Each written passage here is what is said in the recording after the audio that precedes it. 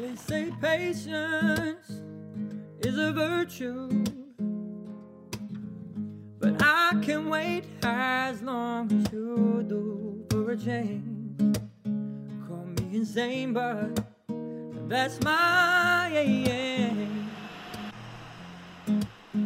Hi everyone, welcome back to our fourth episode already of Untelevised, the podcast. Last episode, Fisayo had me in the hot seat, which was a fun experience. I think it's always, we were both saying that you just don't really take the time to stop and think about, you know, some of those questions they're put to you and you were like, oh my God, I've never really thought about this. So hopefully it gave you a little bit of an insight into who we are and why we've set up this podcast and, you know, why we're trying to do the work that we do. But it was only half the story. And so this time I'm going to kind of get my own back and I'm going to put Fisayo in the hot seat hopefully we align. I mean, hopefully we don't find out anything that's too shockingly different. Fisayo, welcome. Hi, Mana.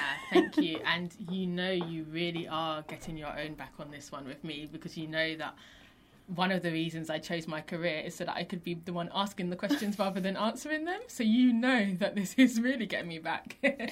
No, absolutely. Fisayo, I'm always trying to push her to kind of get in front of whatever it might be, the camera, the mic, whatever. But she's definitely she's incredibly useful and effective behind camera. But we're trying to get her to sort of speak up more, because when she does have some things to say, or at least I'm hoping that's the case for Zoe. Let's see how it goes.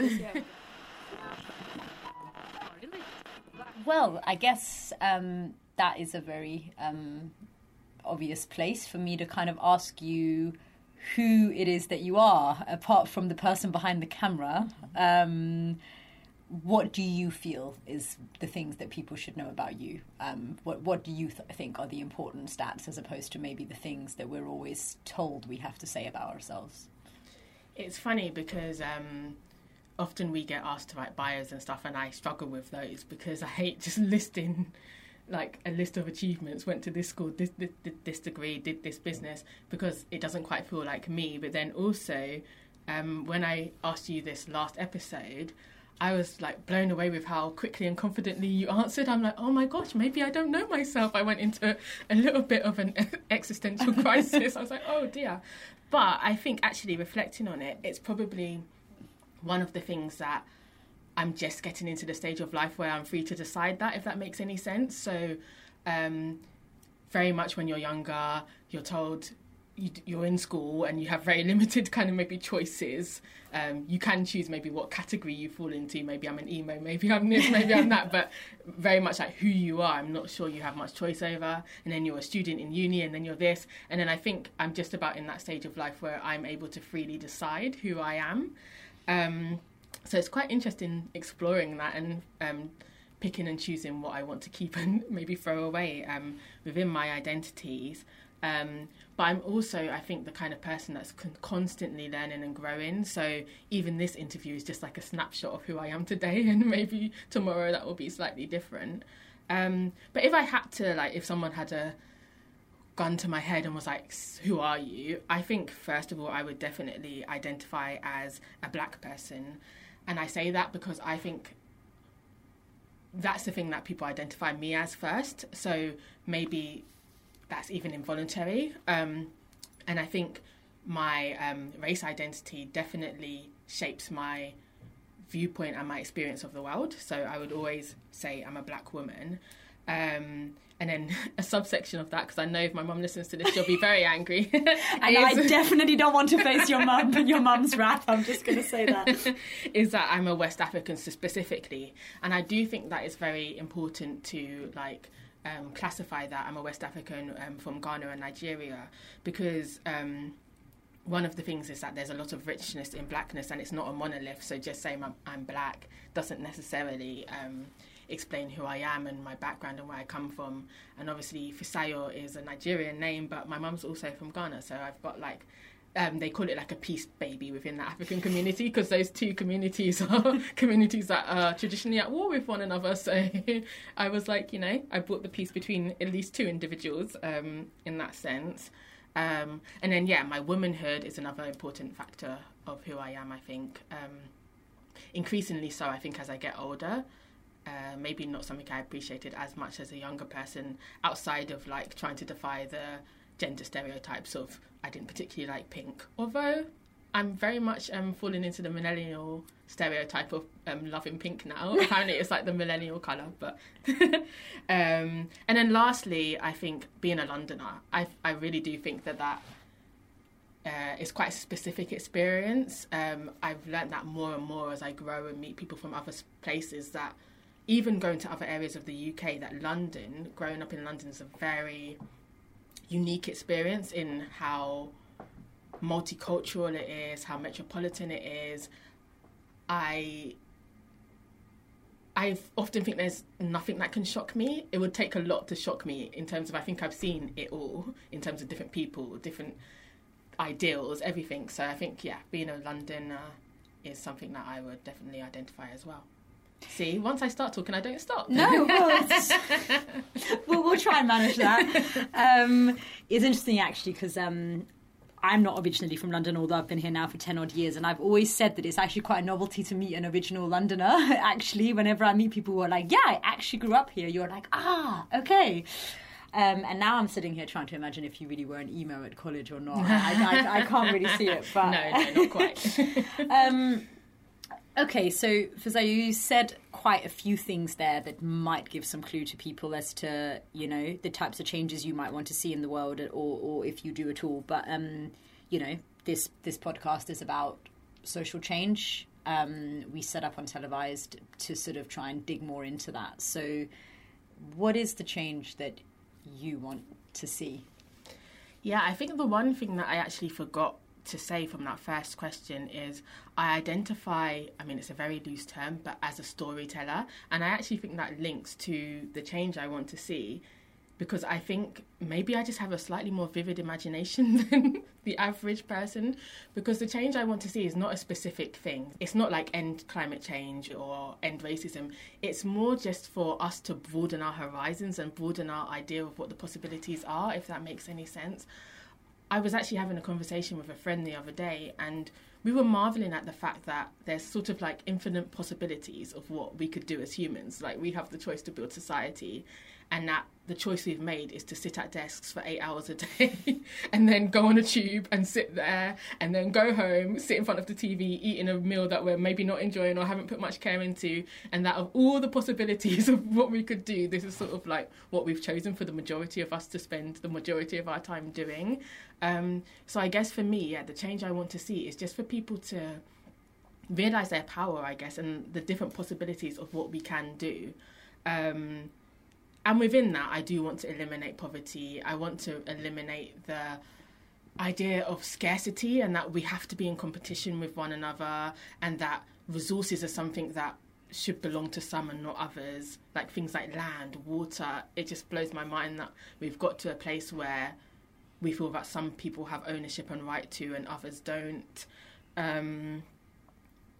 But just for people to ask more questions and to explore more possibilities and to feel the power to change things themselves and to take action. And I don't know if that's a specific answer, but it's just to broaden horizons and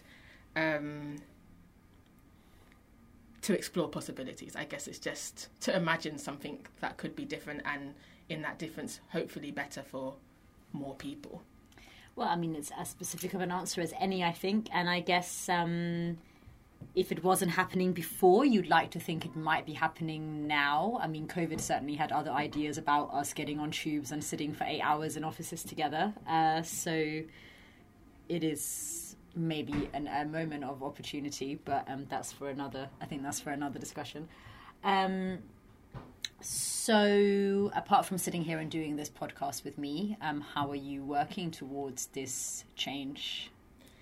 It's funny because I think it's very easy to think that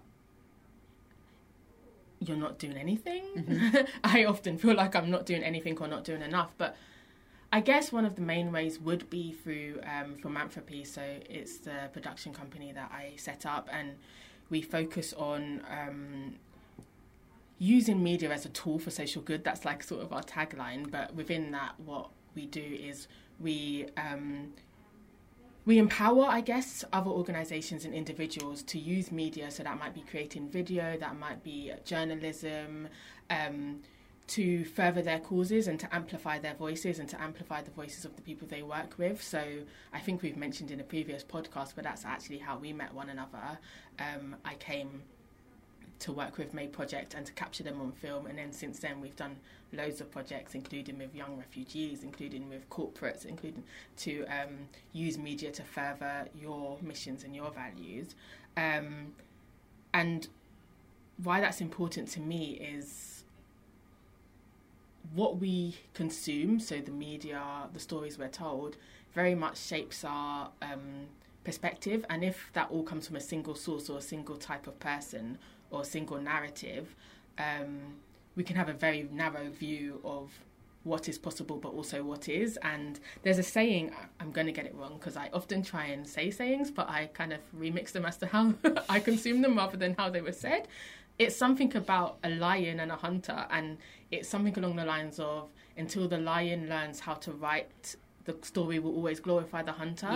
The whole idea of, if the hunter's writing the story, he's going to be like, yes, I slayed the lion and the lion was a coward and whatever, but actually the underdog might tell a very different story. And often the people, there's a statistic that in the UK, the media industry is very male, pale and stale. Which is that most of the journalists are male, most of them are pale as in like white, and stale as in they've been to university, and not only university but Oxbridge, like the top universities. And if all of our narratives are being controlled by those individuals, what are we going to be seeing? And also, it kind of shapes where people feel they belong. So that, I guess, through Philanthropy, I'm doing some work in that respect, but also just on myself and trying to read and learn and have conversations. I love talking and meeting people and just kind of consuming who they are and what their ideas are and what their perspectives are. And I'm constantly trying to work on unlearning some of the principles that we've been told. So trying to be more sustainable in what I eat, what I wear, trying to unlearn like anti-blackness, white supremacy, capitalist ideals and the ideas of competition, and just like seeing every day as a learning opportunity really, and acknowledging that I'm imperfect and hopefully each day I can get a bit better. I think definitely you describing yourself as a storyteller as opposed to just as a media producer or a filmmaker or something, to me is I have to say, when I met you, I had never quite seen that multimedia could be used so effectively and that storytelling could be done so three-dimensionally. So, you'd work with us and you would end up with something like 6 hours of footage, and I would just be thinking, how is she going to get the key messages out of this? And every single time you did, and you did in a way that I could have never imagined. So it's a real skill. We almost did call Untelevised the Lion's Tale, didn't we? Oh, did we? I don't know if you remember this. So you can tell I really love this phrase. Yeah. Despite not having learnt it still. It refers to history education, I think. History in particular, I think, and how history was recorded, and that the history will always be told through the eyes of the hunter. So we talked about if Untelevised being called the Lion's Tale, but then we weren't sure if people would understand what we were reading. I think it's a nature program. Exactly. Anyway, I'm digressing. So that's quite a lot of things that you're doing, and quite big conceptual things. And so how might they break into a normal day? What does an average day in your life look like? So, I mean, I don't know if I have an average day. I was saying actually to you earlier that I need to become better at having like a schedule, because I do feel that days can change at the drop of a hat and what I'm doing might change. But to be very honest with you, although it sounds maybe quite glamorous to say you have a production company and stuff, I still, like you said, I think last week, spend the majority of my time answering emails. Who doesn't, you know? This is probably linked to my what I want to change, because I don't want to spend so much time answering emails, sitting at a desk answering emails. I really like the way you put it. I think you said everyone just becomes a professional email writer or whatever. And that is sort of how I do feel. But yeah, aside from that, it might be scheduling a shoot or doing a shoot, editing, things like this, coming up with concepts for workshops, pitching, writing grants, which is another thing I don't enjoy too much, but is necessary. But in terms of, I guess that's all of the mundane, maybe more work things, but in terms of working towards change, I think a day in my life would just be trying to look for alternative media. So I love podcasts, because I just think that podcasts are a very democratic way of doing media. Anyone can start one with very minimal resources, and you can just get such a plethora of ideas and opinions and concepts from listening to different voices. So yeah, places like podcasts, YouTube for alternative media, even Twitter, although Twitter is an interesting place. It can be quite toxic at times. But I do tend to lean on it to see those different voices, just because I think media has really been turned on its head these days, and citizens really are able to take a lot more control of the messages. So I try and spend my time finding and consuming them. And then I spend a lot of time thinking about Untelevised as well, and how we can maybe further the cause of having these discussions. And so, you know, that's quite a lot to already know that you want to do and that you are doing at a young age. I won't disclose your age, but at a young age. So where's that come from? Like, is there a particular like moment or person or thing in your life that has shaped that? Was there a penny drop moment? Has it always been like this? It's really interesting, actually. I was trying to think about my answer to this question, and I actually think I'm going to come back to what I said when you asked me how I identify, which is being a black woman. So I guess that would be a thing. And I say that because I think with being a black woman, it just gives you a very unique perspective on the world, in the sense that, for want of a better way of putting it, if we were to see society as a totem pole, blackness puts you maybe towards the bottom of the totem pole, and then womanhood also, because of patriarchy, etc., puts you again lower. And I think being a black woman means that I've had to learn to understand everyone, maybe at first as a survival mechanism. So I've had to understand how to navigate a room full of white men where I might be the only black person and the only woman.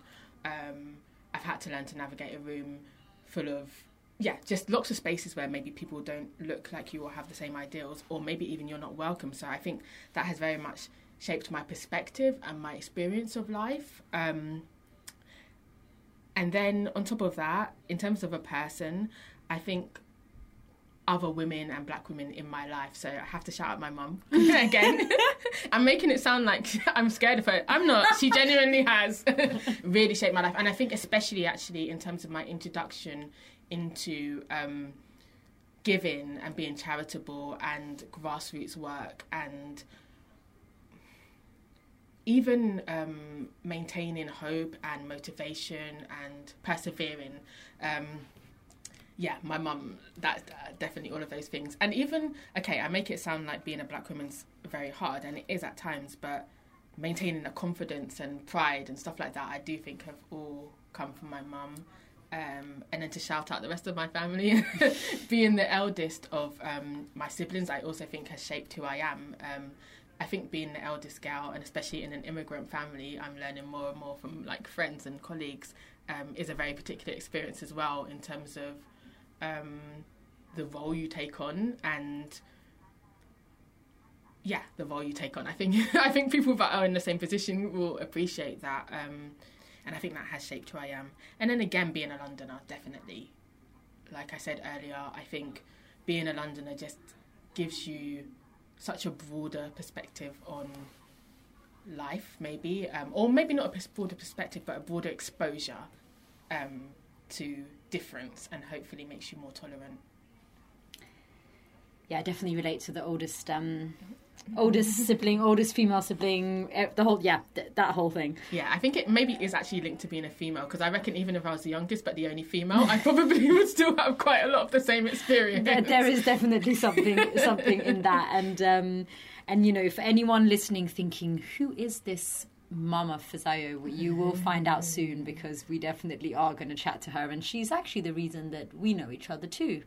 Pretty much, isn't she? It's probably possible. I think she probably connected you to our project. So anyway, watch this space, everyone. So with that then, I guess, I mean, what would you say is one of the things in your life that you are the most proud of? So I find it really, really, really hard to be proud. I'm not going to lie. And it's something that I struggle with, and I know I need to work on, because otherwise you exist in sort of like a perpetual dissatisfaction, which is not very helpful or healthy for anyone. And it's definitely probably a symptom of sort of capitalism, and the idea that you always have to be striving for more, and nothing's ever good enough. There's always something better that you could have done or that you could have achieved, and the whole notion of comparing yourself, etc. But I think actually I'm very proud of starting and continuing with philanthropy. It's not easy to start something and then to navigate that space, to confidently like shed yourself of things like imposter syndrome, to keep the momentum and to keep the motivation to do things, especially when you're starting quite small, and a lot of the pressure and concepts and ideas and everything has to come from you. And there's been many times where I've wanted to give up, and I think that's probably a similar experience for many people that have started or founded things. And there's been many times where I thought, if I just did a normal 9 to 5, I'd probably be richer, slightly more content, but, you know, I'm proud of continuing, and I do think that my life wouldn't be as rich as it is if I hadn't started this and been able to meet so many people like yourself and like all of the projects that I have met. So yeah, I think that. I think I'll say that. I think you, from what I've seen, I think you should be very, very proud of that. And I do actually, I feel like I really want to say that you set up philanthropy by yourself at the age of like 24. And you've spoken a lot already about the things that make that industry pretty tough to be in. And considering how busy that I can see that you are, it's obviously been successful, because it feels to me like you're never without people wanting your time. So you said earlier that it can maybe sound really glamorous to say that I run a media production company, but in practice maybe it's not. What are the misconceptions about the work that you do, if any? Is that it? Yeah, I'm not sure actually. I think, there's the idea that it's very glamorous, very fun. You're always doing things when there is, like with anything, I think a lot more of the admin side, a lot more of the scheduling and organisation that can be maybe less so. But actually, one of the things might be that it's, I don't know if this is a misconception, but I do think there's a lack of value attached to creative sometimes and creativity. Not so much now that I've got philanthropy and stuff, but I know a lot of freelancers that I speak with and people that are within the creative arts industry really struggle to get people to value their work, often maybe because of the fact that we now have cameras in our phones and stuff like that. And because content creation has become very accessible, people think, I could do that. Why am I paying someone to take pictures or whatever? And they've removed the value that goes into this, the training that people have done, even just the work that people have done to be better at their craft. So I don't know if it specifically applies to me, but I think of the industry in general, that's maybe a misconception. I'm not sure. I don't know how people perceive me as much, I guess. Maybe I live in a little bit of a bubble, but in terms of misconception about the cause, actually, which I guess for me was just broadly social change and discussing social change, I do think that people tend to have a certain perception of what someone that wants change looks like, maybe. So there's the perception of like the environmental green person that might have a certain way of dressing or looking, or it might be, for example, with the environment, people tend to think it's a middle class white person that, you know, has a sustainable tote or whatever, but actually I think people that want change come in all shapes and sizes, and I hope that Untelevised is showing that.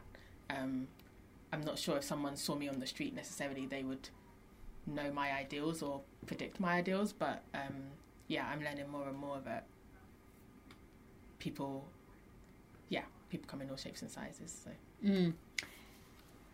I think a misconception I had, and this is only because you are so thorough and so professional, is that you're running some massive production company with a massive team, and that's true. and you don't know is that a blessing or a curse that you've given off that impression. But I think people think that you're a 10-man band, and you're not. Okay, yeah, that's definitely one.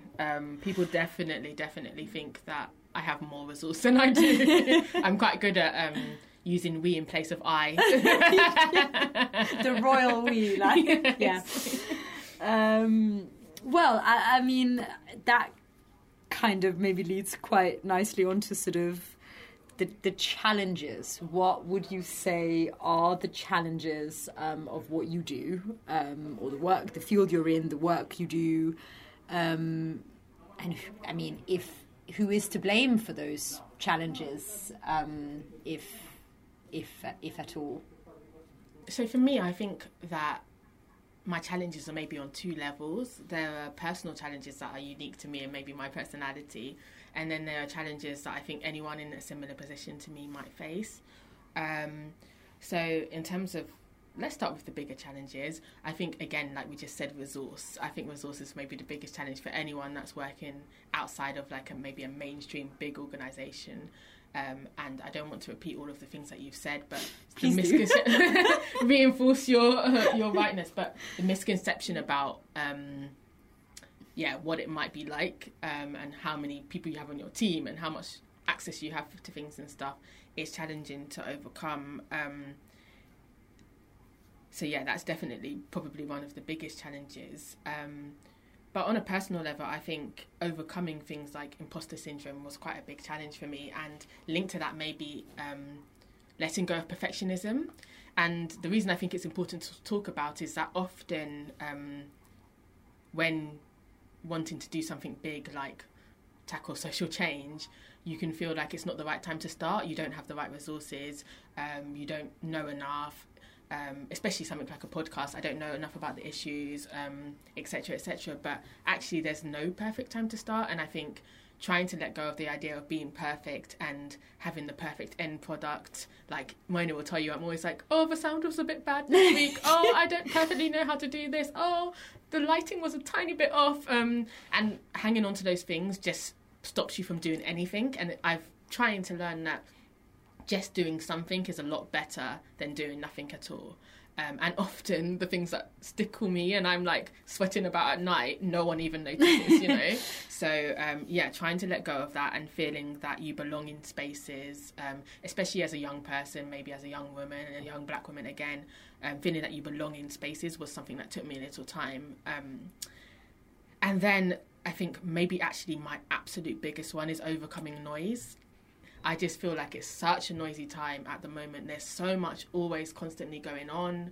From the moment you wake up, I'm trying not to do this anymore, but you pick up your phone, there's 100 notifications, there's so many things going on. The BBC's telling you that Boris has decided this with COVID, and then you go on Twitter and this person's been injured by the police, and then you do this, and your mum's texting you on WhatsApp and Mona's saying this, and there's just so much that I just feel that sometimes it's hard to just be and to be at peace. So carving out time for myself as well and trying to find that balance, I think, is maybe a big challenge. And then within that, and I feel bad saying this, now we've spoken to some veterans that have been doing it for longer than I've been alive, but maintaining motivation, I think, is quite hard, especially when maybe it just seems like the majority of people are quite content to go on as is, to feel that you're fighting for something that also might not come in your lifetime, and all of these things, like the uncertainty of it. I do find it quite hard to stay consistently motivated, but I'm learning more and more from some of our guests that consistent motivation maybe doesn't exist. There might be peaks and troughs, but it's about, contributing what you can. So that kind of very long, persistent fight that you've spoken about, the kind of ongoing motivation, do you, with all of that in mind, see a time where you think your work will no longer be needed? So my work as in philanthropy, hopefully not, because yeah. I would like to stay employed for the rest of my life. But my work in terms of like working towards social changes and broadening perspectives, etc. To be honest, I would have thought that now was a perfect time with COVID, like, showing everyone that everything's a social construct. I really did around April, May time think, oh wow, this is the moment things are going to change. The world's going to change. Like, everyone's sort of on the same page and everyone's sort of seen that it's a fallacy, and maybe everyone's going to be like looking into what we can do. And then now, this being mid-September, I've already seen that people, as soon as they had the chance, have sort of gone back to how things were. And maybe things didn't change so much anyway, because things like Amazon growing and growing in profit shows that we didn't maybe let go of so much consumerism and all of these things. That being said, I do feel that even though maybe some of the bad habits are continuing, there has been a shift, and I don't know if we'll ever go back. And I saw a post actually of someone who had a very young child. I can't remember, it was a celebrity, and it was the child's first day at school, and she said something like, I look at him and wonder whether the fact that he now knows that society can stop and be halted at any moment will make him more of a conscious individual and make him feel more empowered to change, or make him more fearful of change and and I think that's a really valid point. Like, maybe it is the generation that's just like children now that have had this as a childhood experience that will really think, actually, wait, and challenge things a lot more. I don't know, but I don't know if some of these big things like ending racism, ending poverty, and will happen in my lifetime, but I have hope that the constant fight will move us further and further towards the goals, hopefully. So for those people who haven't rushed immediately to get things back to the way they were, for those who maybe have kind of, maybe even before COVID, were aware, or who have come through COVID and gone, wait a minute, what is all this smoke and mirrors that we've been living with for so long? What can they do? We're sitting here recording this podcast that's just one tiny little droplet in the ocean of things that people might do to keep discussions going and so on. But what are the things that people can do, especially if they're to avoid being sucked back into a norm and a mainstream which is so powerful, which probably is intent on sucking us back? How can we resist? Yeah, I think one of the things that we say at the end of every episode is just looking at your power and your personal resource and your personal, ecosystem maybe, and seeing how you can affect change in small ways. Because I think one of the things is it can seem quite abstract and overwhelming, but just looking at the everyday things you do, not necessarily having to radically change your life, but if you're a teacher and you take the tube every day, go to the school, looking at the small things you could do in your everyday to make changes is definitely one thing. Maybe an even easier thing is just having the conversations. So questioning things more, questioning what you see, questioning what you consume, and having the conversations with the people around you. So if it is Black Lives Matter, having a conversation with your family about it, not just working on yourself, but also working on discussing these things with the people around you. And then I think we're super lucky. So as much of a curse that I think social media has become in some ways, it's also the biggest blessing in terms of access to resources. There's so many videos, there's so many podcasts. Obviously listen to this one, but there's so many podcasts, there's so many TV programs, there's so much out there. And although it is noisy, if you can carve out and try and access some of these resources, most of them being free if you have an internet connection. If you don't, there's free newspapers these days. There's just so much that I feel that just seeing every day as an opportunity to learn and grow is a great way that you can do things. But yeah, on that practical level, supporting what's out there, I couldn't agree more with what Muna said last week about not always thinking you have to create your own thing and supporting what's out there. And I know it sounds rich as someone that has created something, but in my work with working with grassroots organisations, I see so much of that duplication, and it just causes lack for everyone, because everyone's competing for the same thing, when actually if you join together you would have X times the number of resources and you would be able to do something even more powerful than you can alone. I think there's a lot of glamour attached to being a founder, a CEO, and having these things in your title, but actually I would much rather have a team of people that were mobilising around one thing and feel the strength in that than be a founder on my own that has a lovely LinkedIn profile and a lovely Twitter bio but actually isn't doing anything. So I couldn't agree more with looking for what's out there and supporting that. And then if the thing that you want to do is not out there, of course create it, but collaboration I just think is such an important and powerful thing. But yeah, continue to learn and see yourself as imperfect, I think, is probably the most salient advice I could give.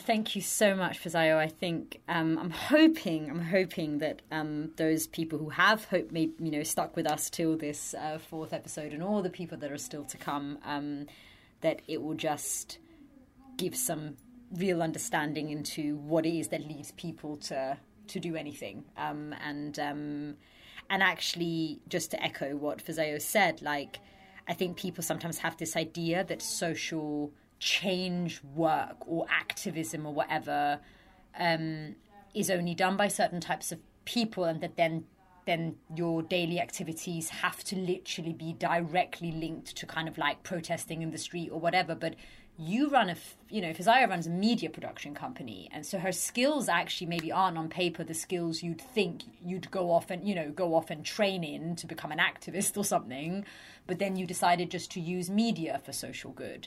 And so I think for anybody listening, there is a sense that any skill set could actually be put to social good. If you're a website developer, you can build websites for social movements. If you're like a coder, you could start helping people with back-end coding. Anything you do can still be turned to social good. You don't have to go and retrain as an activist or something. That's not necessarily how it looks. Yeah, exactly. So, anyone listening, as you know, we are a fairly new podcast and a fairly under-resourced podcast, but we're trying. So if you've enjoyed it, if you've listened, if you please can subscribe, follow. If you leave a review, that would be brilliant. If nothing else, just for our morale.